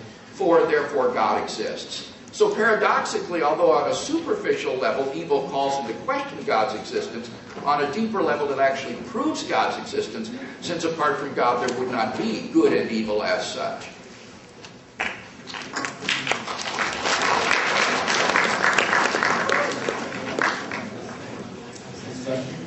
I want to thank you both for your presentations. I just had a quick question for you, Dr. Craig. Yes. If God created everything, then who created God? And if God created himself, then how did he create the mechanisms to create himself? Right. On the argument that I give, and on the standard theistic understanding of God, God is a metaphysically necessary being. That is to say, he exists beyond time and space, and therefore he doesn't have a cause. He is the first uncaused cause. Remember, the first premise of my argument was whatever begins to exist has a cause. Something cannot come into being without a cause. But it's impossible for a timeless, spaceless being to come into existence.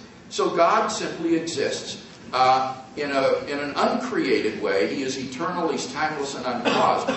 Now, lest you think this is special pleading for God, I'd remind you that this is what the atheist has always said about the universe, that the universe is eternal and therefore uncaused. Matter and energy are eternal and never caused. But that's now become highly implausible in light of astrophysical cosmology.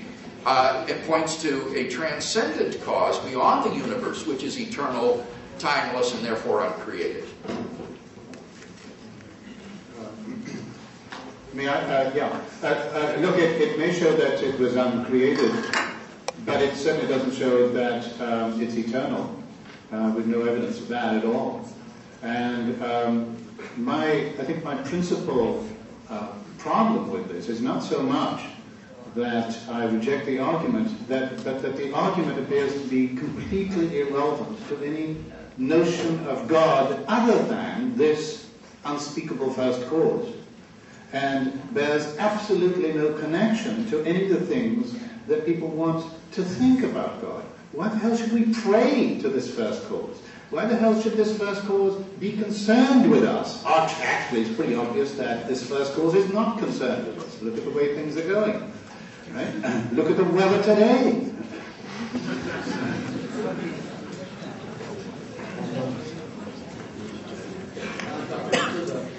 If evolution was random, based on chance, then why is the gap between the most intelligent species being us so vast as compared to the second most intelligent species? The gap between us and the second most intelligent species is not that vast. the more we come to learn about other primates, you had right here at York, which is actually at the other campus, you have one of the world's foremost specialists in orangutans. And if you talked to her and said that to her, she would just laugh at you.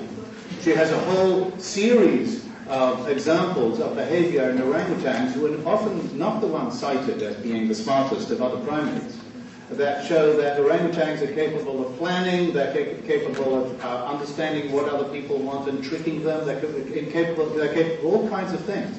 But what does make the difference is, and this is what my book is about, so you can buy and read it. What does make a difference is language, which has established in human beings and no other species a type of reasoning, which is explicit reasoning, using language, using mathematics, which, although it is slow, clumsy, often mistaken, tremendously difficult to handle. And that's why we need computers who are good at handling it, because it's basically a matter of language and logic and mathematics. We need it in order to do things that only human beings do. We need it in order to get to the moon, to build computers and cars and planes. No other primate will have done that. But that's not because we're so much smarter. It's because our smarts has become, as it were, multiplied by this amazing new power, which is the power of speech, which is evolved in human beings and not yet in others. Without wanting to make any sort of pronouncement on neo-Darwinian evolutionary theory, it seems to me Dr. D'Souza takes back with the right hand what he gives with the left. The fact that we are language users is an enormous difference between us and primates. And it's not just oral speech. I mean, it could be sign language or some other sort of graphic speech. The ability to manipulate linguistic symbols to refer to things in the world, to have intelligible patterns, is an enormous difference between us and primates. And that's why our primate cousins scratch around in the dirt and pick insects off each other's backs while we fly to the moon, ride in submarines, write symphonies and sonnets, and have universities. I mean, it's ludicrous to suggest there isn't this enormous gap between us and the great apes.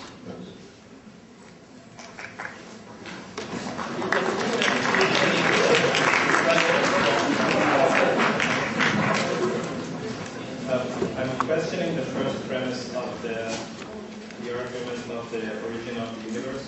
Which one? The one that says, for anything to come into existence, we need a cause. Yes. Well, we understand the law of cause and effect based on inductive argument, or based on experience of seeing things changing into one another. I don't think we understand the cause and effect as an a priori knowledge, or as a deductive knowledge of something else that we already knew.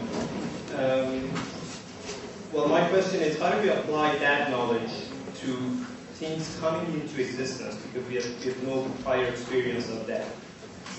I'm not saying that we need to have a priori knowledge of this. I've never asserted that we have a priori knowledge of that premise. I'm perfectly happy to say that we know that a posteriori, that based on our experience of the world, we come to see that things do not come into being from nothing, that out of nothing, nothing comes. Nobody here tonight is worried that while we're listening to this debate, a horse may have popped into being out of nothing in your dorm room and is there defiling the carpet right out of the seat. So it seems to me that we have every reason to think that first premise is true. If things really could come into being out of nothing uncaused, then it becomes inexplicable why just anything and everything doesn't come into being out of nothing. Why doesn't root beer and Beethoven and hot dogs come into being out of nothing? You can't say that only things of a certain nature come into being from nothing, because nothingness has no nature to constrain it. Nothingness has no properties. So it seems to me if any premise is obvious in this whole debate tonight, it would be this one, that whatever begins to exist has a cause. I disagree. It's surprising as it may sound. And it is possible to say that only a special kind of thing can arise out of nothing. Physicists have looked at vacuums, that is to say, they have tried to produce conditions under which there is absolutely not one single detectable particle, and they have found that, as a matter of fact, particles pop into existence. Now, a horse is not going to pop into existence in a vacuum, because everything that now exists is the result of 5 or 10 billion years of change, evolution, and growing complexity. Consequently, when we're talking about the beginning of the universe, we might be talking precisely about those slight oscillations in the vacuum that produce out of nothing, and in a completely random way, they actually produce a particle. Once you've got a particle or two, right, then you're on your way.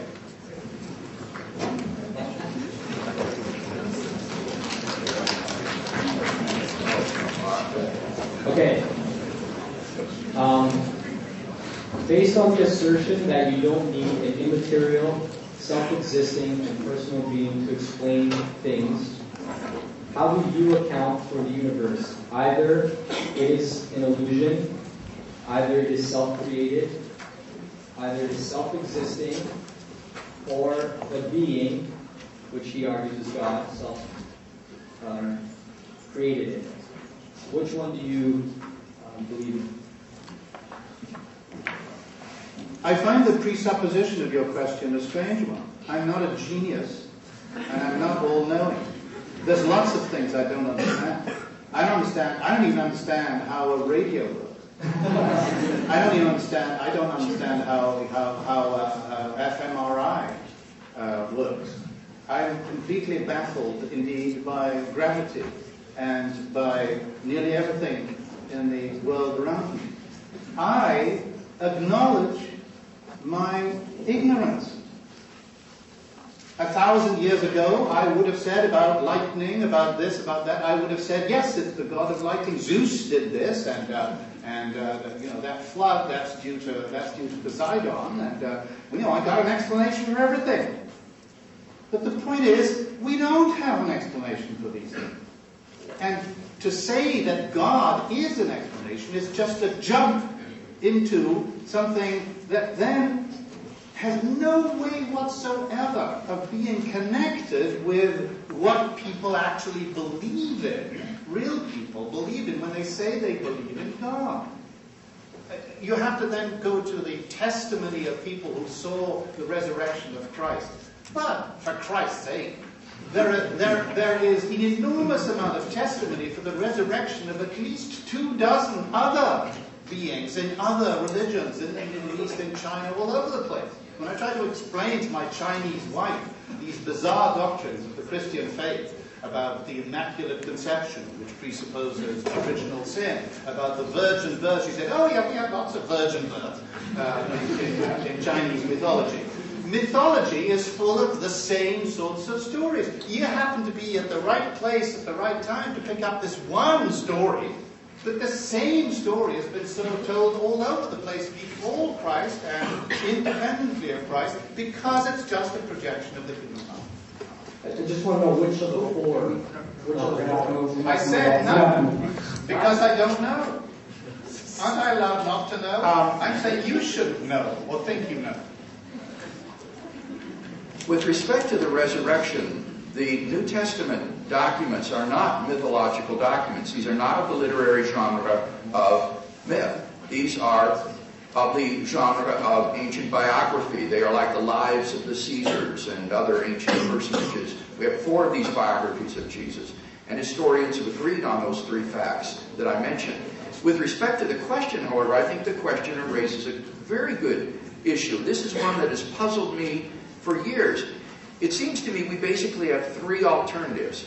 Either the universe has existed from an infinite past, or the universe has existed only finitely long, but popped into being uncaused out of nothing.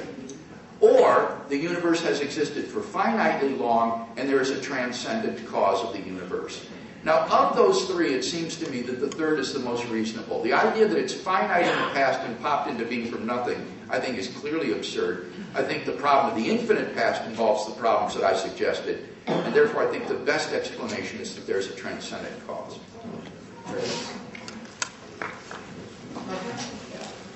Thank you very much, both of you, for a wonderful debate. My pleasure. My question is obviously directed at Professor Craig. I personally hail from an Islamic background, and according to my religion, or at least my particular sect of religion, you're a heretic. And so if you're an infidel, you're going to burn in hell because you don't believe in the same thing that I do. I'm aware. Right. The point of my question is that within the trio of these, Judeo-Christian religions, according to this religion, this guy's going to hell. According to that religion, this guy's going to hell. Given all the diversity and all the death and destruction that's been caused as a result of worshiping God and all the different sects of each different religion, wouldn't it have been much more? Isn't it more plausible to say that in fact God is a man-made creation specific to the culture of a particular group of people? May they be Arabs in the desert, or may they be Christian, or may they be Jews in ancient Rome, or enslaved people in Egypt. I don't see how that follows at all. I mean, I would like to see a good argument for that. I think the only thing that follows from religious diversity is that they can't all be right. They could all be wrong, but they can't all be right. But atheism doesn't win by default. You see, atheism is one of the world religions too. It's also a religious worldview which says there is no God, and it could be wrong. It could be that Christianity is true, and that atheism and Buddhism and Hinduism are wrong, or it could be that Hinduism is true and atheism and Christianity and Judaism is wrong. You see, atheism is in the mix too of religious diversity. The atheist doesn't get to stand back and play this game of saying, oh, you all disagree. He disagrees as well. He thinks 90% of the world's population or more are all mistaken. Now, with regard to Islam, Islam was my side area of specialization during my theological studies in Germany, and I never dreamt that it would be something that would be relevant someday to public speaking of this nature. But with the rise in Western consciousness now of Islam, I found myself called upon to address it more often. And I think my fundamental problem with Islam is that the Quran gets it wrong about the historical Jesus. I think it's an enormous embarrassment for the Islamic faith that it denies the central fact about Jesus of Nazareth that every historian, even the most radical skeptical biblical critics, admit, and that is that Jesus of Nazareth perished on a Roman cross under Pontius Pilate. He was crucified and died. And the Quran, as you know, says they did not kill him, neither did they crucify him. So I think that when you look at the Quran, it was written by a man 600 years after the life of Jesus with no first-hand knowledge of the facts. And that's why no historian turns to the Quran as a primary source of knowledge or information about the historical Jesus. And therefore, I don't think it is God's word. I think it is a product of later religious genius, but in fact, it's mistaken in several of its assertions.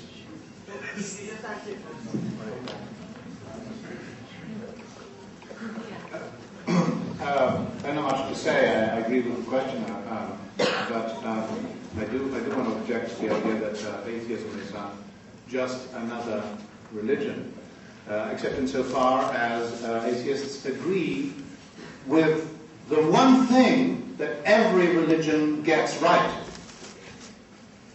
which is that all the others are wrong.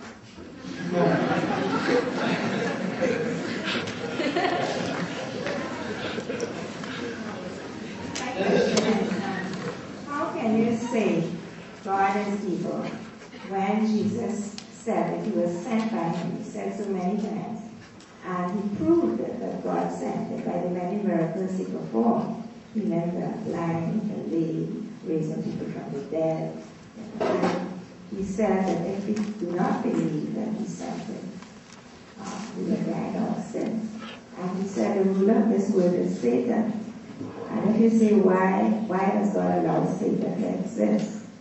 You say, well, Satan exists because we have to make choices whether we want to follow Satan or follow God.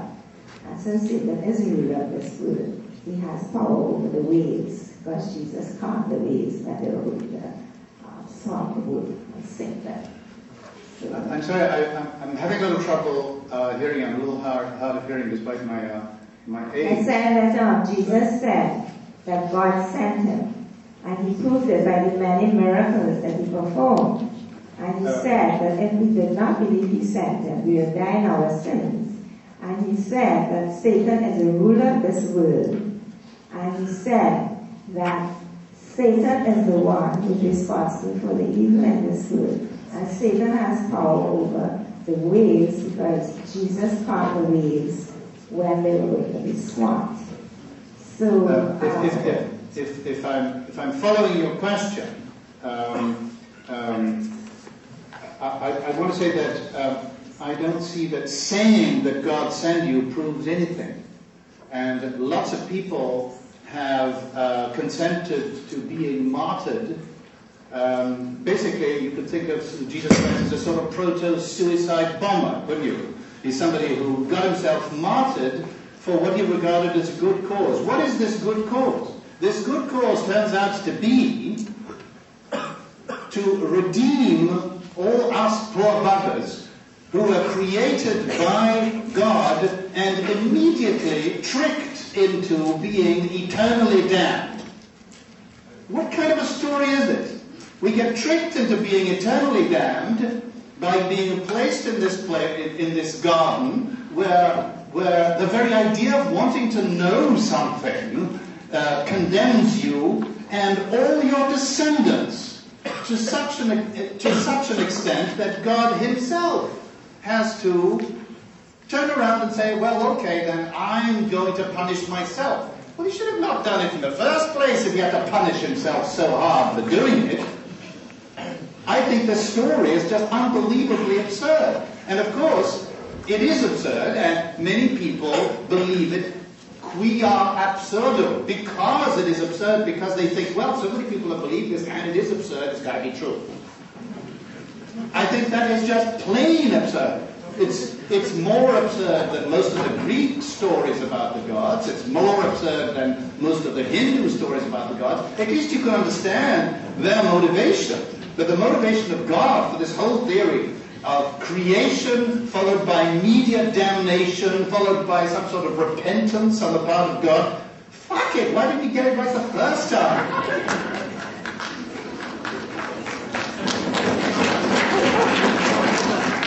I personally find the story, the creation story in the Bible, to be wonderful. It's a story of redemption. It's a story of a father's love. That he has created us to know him, the source of infinite goodness and love forever. But we have rebelled against him. We've turned our backs on him. We rejoice when his name is reviled and blasphemed. We want nothing to do with him, and yet he loves us, and he sent his Son into the world to redeem us. And if we will receive that redemption, it's a free gift. It's up to us. We can claim it freely just by accepting it. I once had a debate with an atheist at the University of Massachusetts. She made a telling comment in her final speech. She said, you know, one of the problems with atheism is there's no redemption. Once you've done something wrong, there's no redemption for it. And I thought, wow, that is really an incredible difference between the gospel story and atheism, because on the gospel story, it is a story of redemption.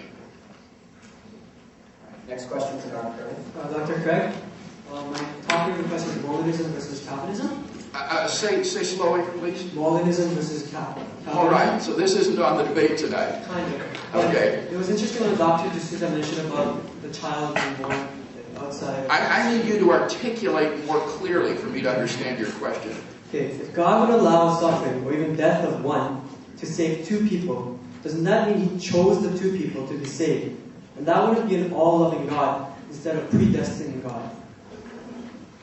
I don't understand the question. I'm sorry. So if God would allow the suffering of one. Would God allow the suffering of one person? To save the two people. To save two people. For greater good. But doesn't that mean that God isn't all-loving and that he predestined some people to be saved instead of another? Well, on the Molinist view of I guess I should explain to people what Molinism is. Molinism is a theory of divine providence which says that God knows what every person would freely do in any set of circumstances he places that person in. So on the Molinist view, predestination is not incompatible with free will. God just knows what you would do if you were in those situations. But it's up to you to freely do whatever you want. And in every situation you are in, God wills that you choose the good and that you do the right thing. He will permit you to sin. He will permit you to do evil, but He does not want you to do that. You do that despite His will and in defiance of His will. But He will permit it, and He will only do so with a morally sufficient reason for it. Namely, knowing that ultimately some good will come out of it, or in some way His ends will be achieved. So, for example, the illustration you gave, perhaps He allows a person to suffer knowing that two people will find eternal life and go to heaven because of that. And so that would be a morally sufficient reason for allowing that person's suffering. And God will, of course, recompense that person for what he suffered too. The Bible says that the brief, temporary suffering that we experience in this life is not even worth comparing to the weight of glory that God will bestow upon His children in heaven, so that anyone in heaven looking back on this lifetime would say, I would go through it a million times over to know this happiness and this joy. The longer we are in heaven, the more the sufferings of this life shrink by comparison to an infinitesimal moment. So, yeah, I don't see any problem with what you've suggested, and it doesn't mean that God doesn't love that person, not at all. It just means that God is sovereign, and He has the ability to dispose history as He wills, so long as He respects the freedom of human persons. No, I'll skip this one. Next question. Dr. D'Souza, your example of how something can come into existence out of nothing involved a quantum vacuum. Isn't it the case that quantum vacua in fact have properties and therefore they must exist because anything that has properties has to exist? That seems to be a necessary truth. And therefore it's not a very good example of something coming into existence out of nothing. Rather, it's something coming into existence out of something. My point about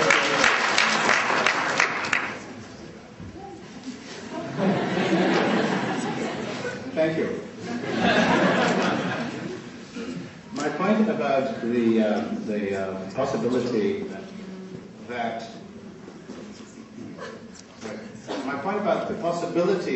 of something coming out of nothing was linked to my remark about the possibility of a meta-level physical law that allowed for physical laws to develop into what they now are, but that were in some significant way different before the Big Bang. Okay?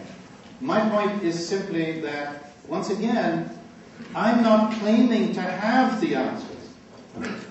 The theists are the ones claiming to have the answers. I'm pleading for the recognition of our ignorance, because in the history of science, the only thing, starting from Plato's remark to Meno, the only thing that could possibly lead you to actually get a good explanation is to start off by admitting that you don't know. And religious people keep saying that actually they do know. And what they say, according to me, is essentially meaningless. I'm merely asking for the legitimacy of not knowing and being both curious and full of wonder to be recognized as an equally valid attitude to life. And that's the one respect in which I think that, yes, an atheist can be religious in some sense, and that is simply to have a sense of awe before the universe without jumping to some sort of explanatory conclusion.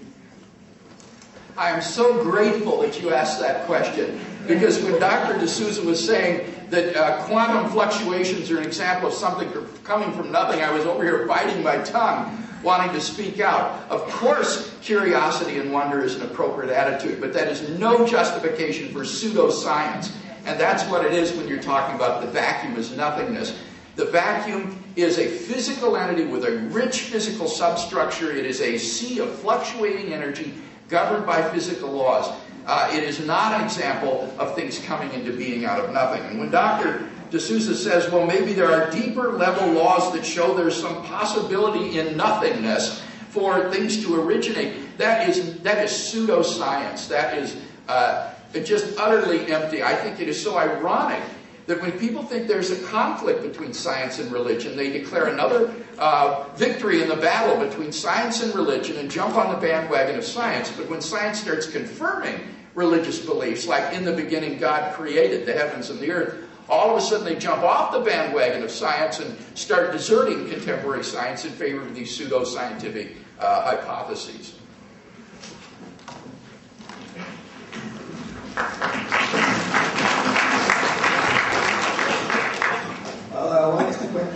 My question is about morality. If I understood you sort of correctly, the went back and forth, you claimed that with God and religion, that somehow people that there is a sense of morality that people just can't have, and God kind of imparts to them.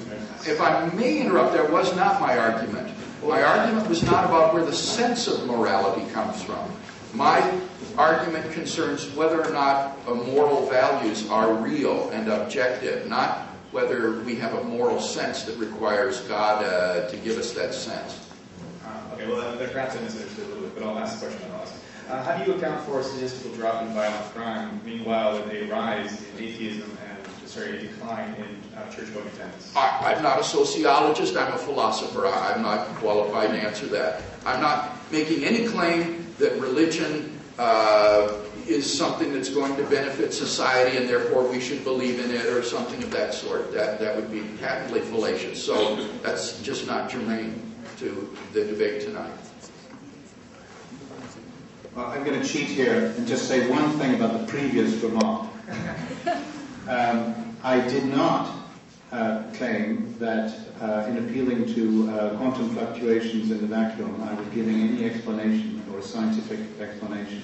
I was drawing on this as a possible analogy for a possibility that we can recognize. And what I've been emphasizing is that I don't know. Not that I have an explanation. You're the one who thinks you have an explanation. You're the one who's positing some answer, which I deem to be vacuous. I posit no answer. And so you're quite right to deem my explanations vacuous because they are non-existent. I think we should recognize that we can't explain everything.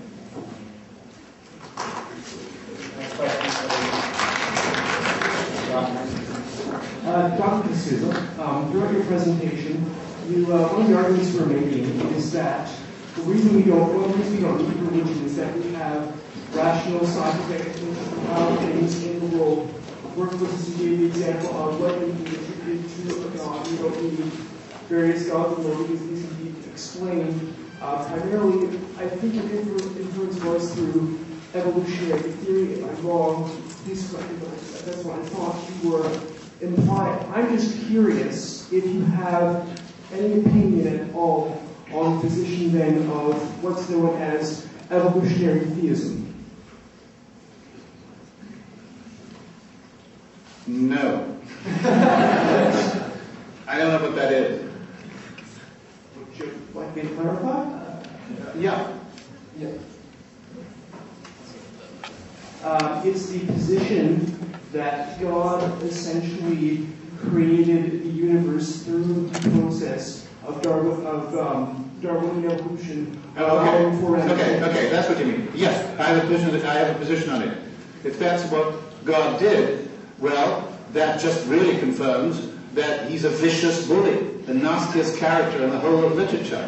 What kind of character would create a world in which he just contemplates through millions and millions of years just animals tearing one another apart, evolution devising the most awful tortures for organisms of various kinds, and so on and so forth. If that's what you think God did, then I definitely think that he's a vicious bully. What you're talking about is not evolutionary theism. You mean theistic evolution. You've got the words reversed. And I think that, again, it would be the burden of proof would be on Dr. D'Souza to show that God could not have morally sufficient reasons for creating a world in which a natural world is brought about through an evolutionary process. It could well be that this is the means by which God would create an ecosystem that would have a balance in it, that would be a habitable place for humanity, where this whole human drama then is played out and provides an arena for free agents to choose for or against God, to develop moral maturity and so forth. And it seems to me that that would be a justifiable explanation for why he might do such a thing as you imagine. Dr. Craig, there are many mysteries in this world. You'll have to speak louder. There are many mysteries in this world. There are many what? Mysteries. Mysteries. Unsolved ideas, right? And in the past, many of them have been solved by scientists, professors, without the help of God. So, if there really is a God out there, how is it that God leaves us in mystery so much and doesn't help us solve these problems? Okay, I need help understanding. If there really is a God out there, then what? Then why does he leave us in mystery so much? Why does he leave us in mystery? Yeah, why does he not answer our questions?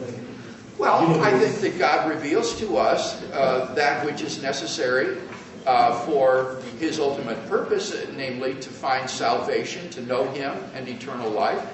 But he's in the project of developing us as moral, mature agents, which would involve learning how to explore the natural world, plumb its mysteries, and so forth. The kind of curiosity and wonder that Dr. D'Souza talked about, that is at the spring of modern science, flowed out of a Christian worldview. Modern science originated in the West, in medieval Europe, because Christians believe that this world is a rational place governed by natural laws ordered by God, and therefore is open and amenable to rational exploration and discovery. And so I think the Christian enthusiastically supports the project of natural science and human learning in every field, and it would be to treat us as immature imbeciles for God to just sort of spoon feed us everything. I'm not at all surprised that he would create us in a world in which we would be called upon to explore and discover and find out the mysteries of creation. Do you find that odd, that God would create a world like that? You do? Okay, well, I don't know. Maybe we have a very different concept of God.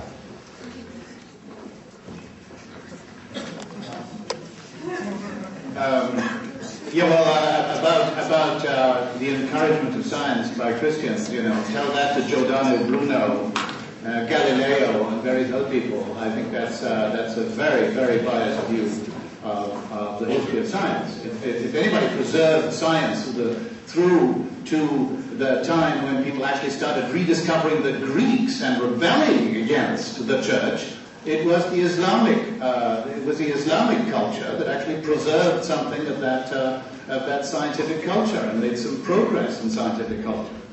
But the remark I think is that I've been wanting to make, and I made it once, but I wanted to emphasize that again. All your answers, so many of your answers presuppose this idea that we can take seriously eternal life, but we can't. We know as well as we know anything in this world, which is not perfect, which is not logical, that after we die, we are incapable of consciousness. We do not have a separate soul. All our states of consciousness are in here. Okay. So unfortunately, due to time constraints, we're only going to have time for a couple more questions. So we're going to take one more. We'll take this one for Dr. D'Souza, and then one more for Dr. Craig, and one more for Dr. D'Souza. So everyone else who's in line, very sorry we're not going to have time to take the questions, at least not at the moment. So, Tom. Dr. D'Souza, it seems that some of the arguments, not all of them, are attacking the Christian God, and obviously Dr. Craig is defending the Christian God also. I believe that in order for us to know about the nature of the Christian God, it's important for us to look at Scripture and what the Bible says about the nature of God. And it's clear that he allows evil for a good ultimate purpose, that every good and perfect gift comes from him as he's benevolent, but he also, in the scope of his power and omniscience, he is in charge of what is antithetical to his nature, also the evil. My question is this: how does your attack, because you spoke about God being an evil bully, how does that defend your position that God does not exist when you are making a claim of the nature of God? I simply mean that if there is a God, he's not the one you're describing. He is instead a vicious bully. Now, since that's not the God that you believe in, then the God you believe in does not exist. Now, I also happen to think that an evil bully God does not exist either, because all of these horrible things that happen are simply results of the nature of things. They don't require an intentional agent. They don't require to be intended to be done on purpose. And most things in life, let me return to this point which I made earlier, most things in life actually do not mean anything. They don't result from any intention. They don't actually result from any kind of reason.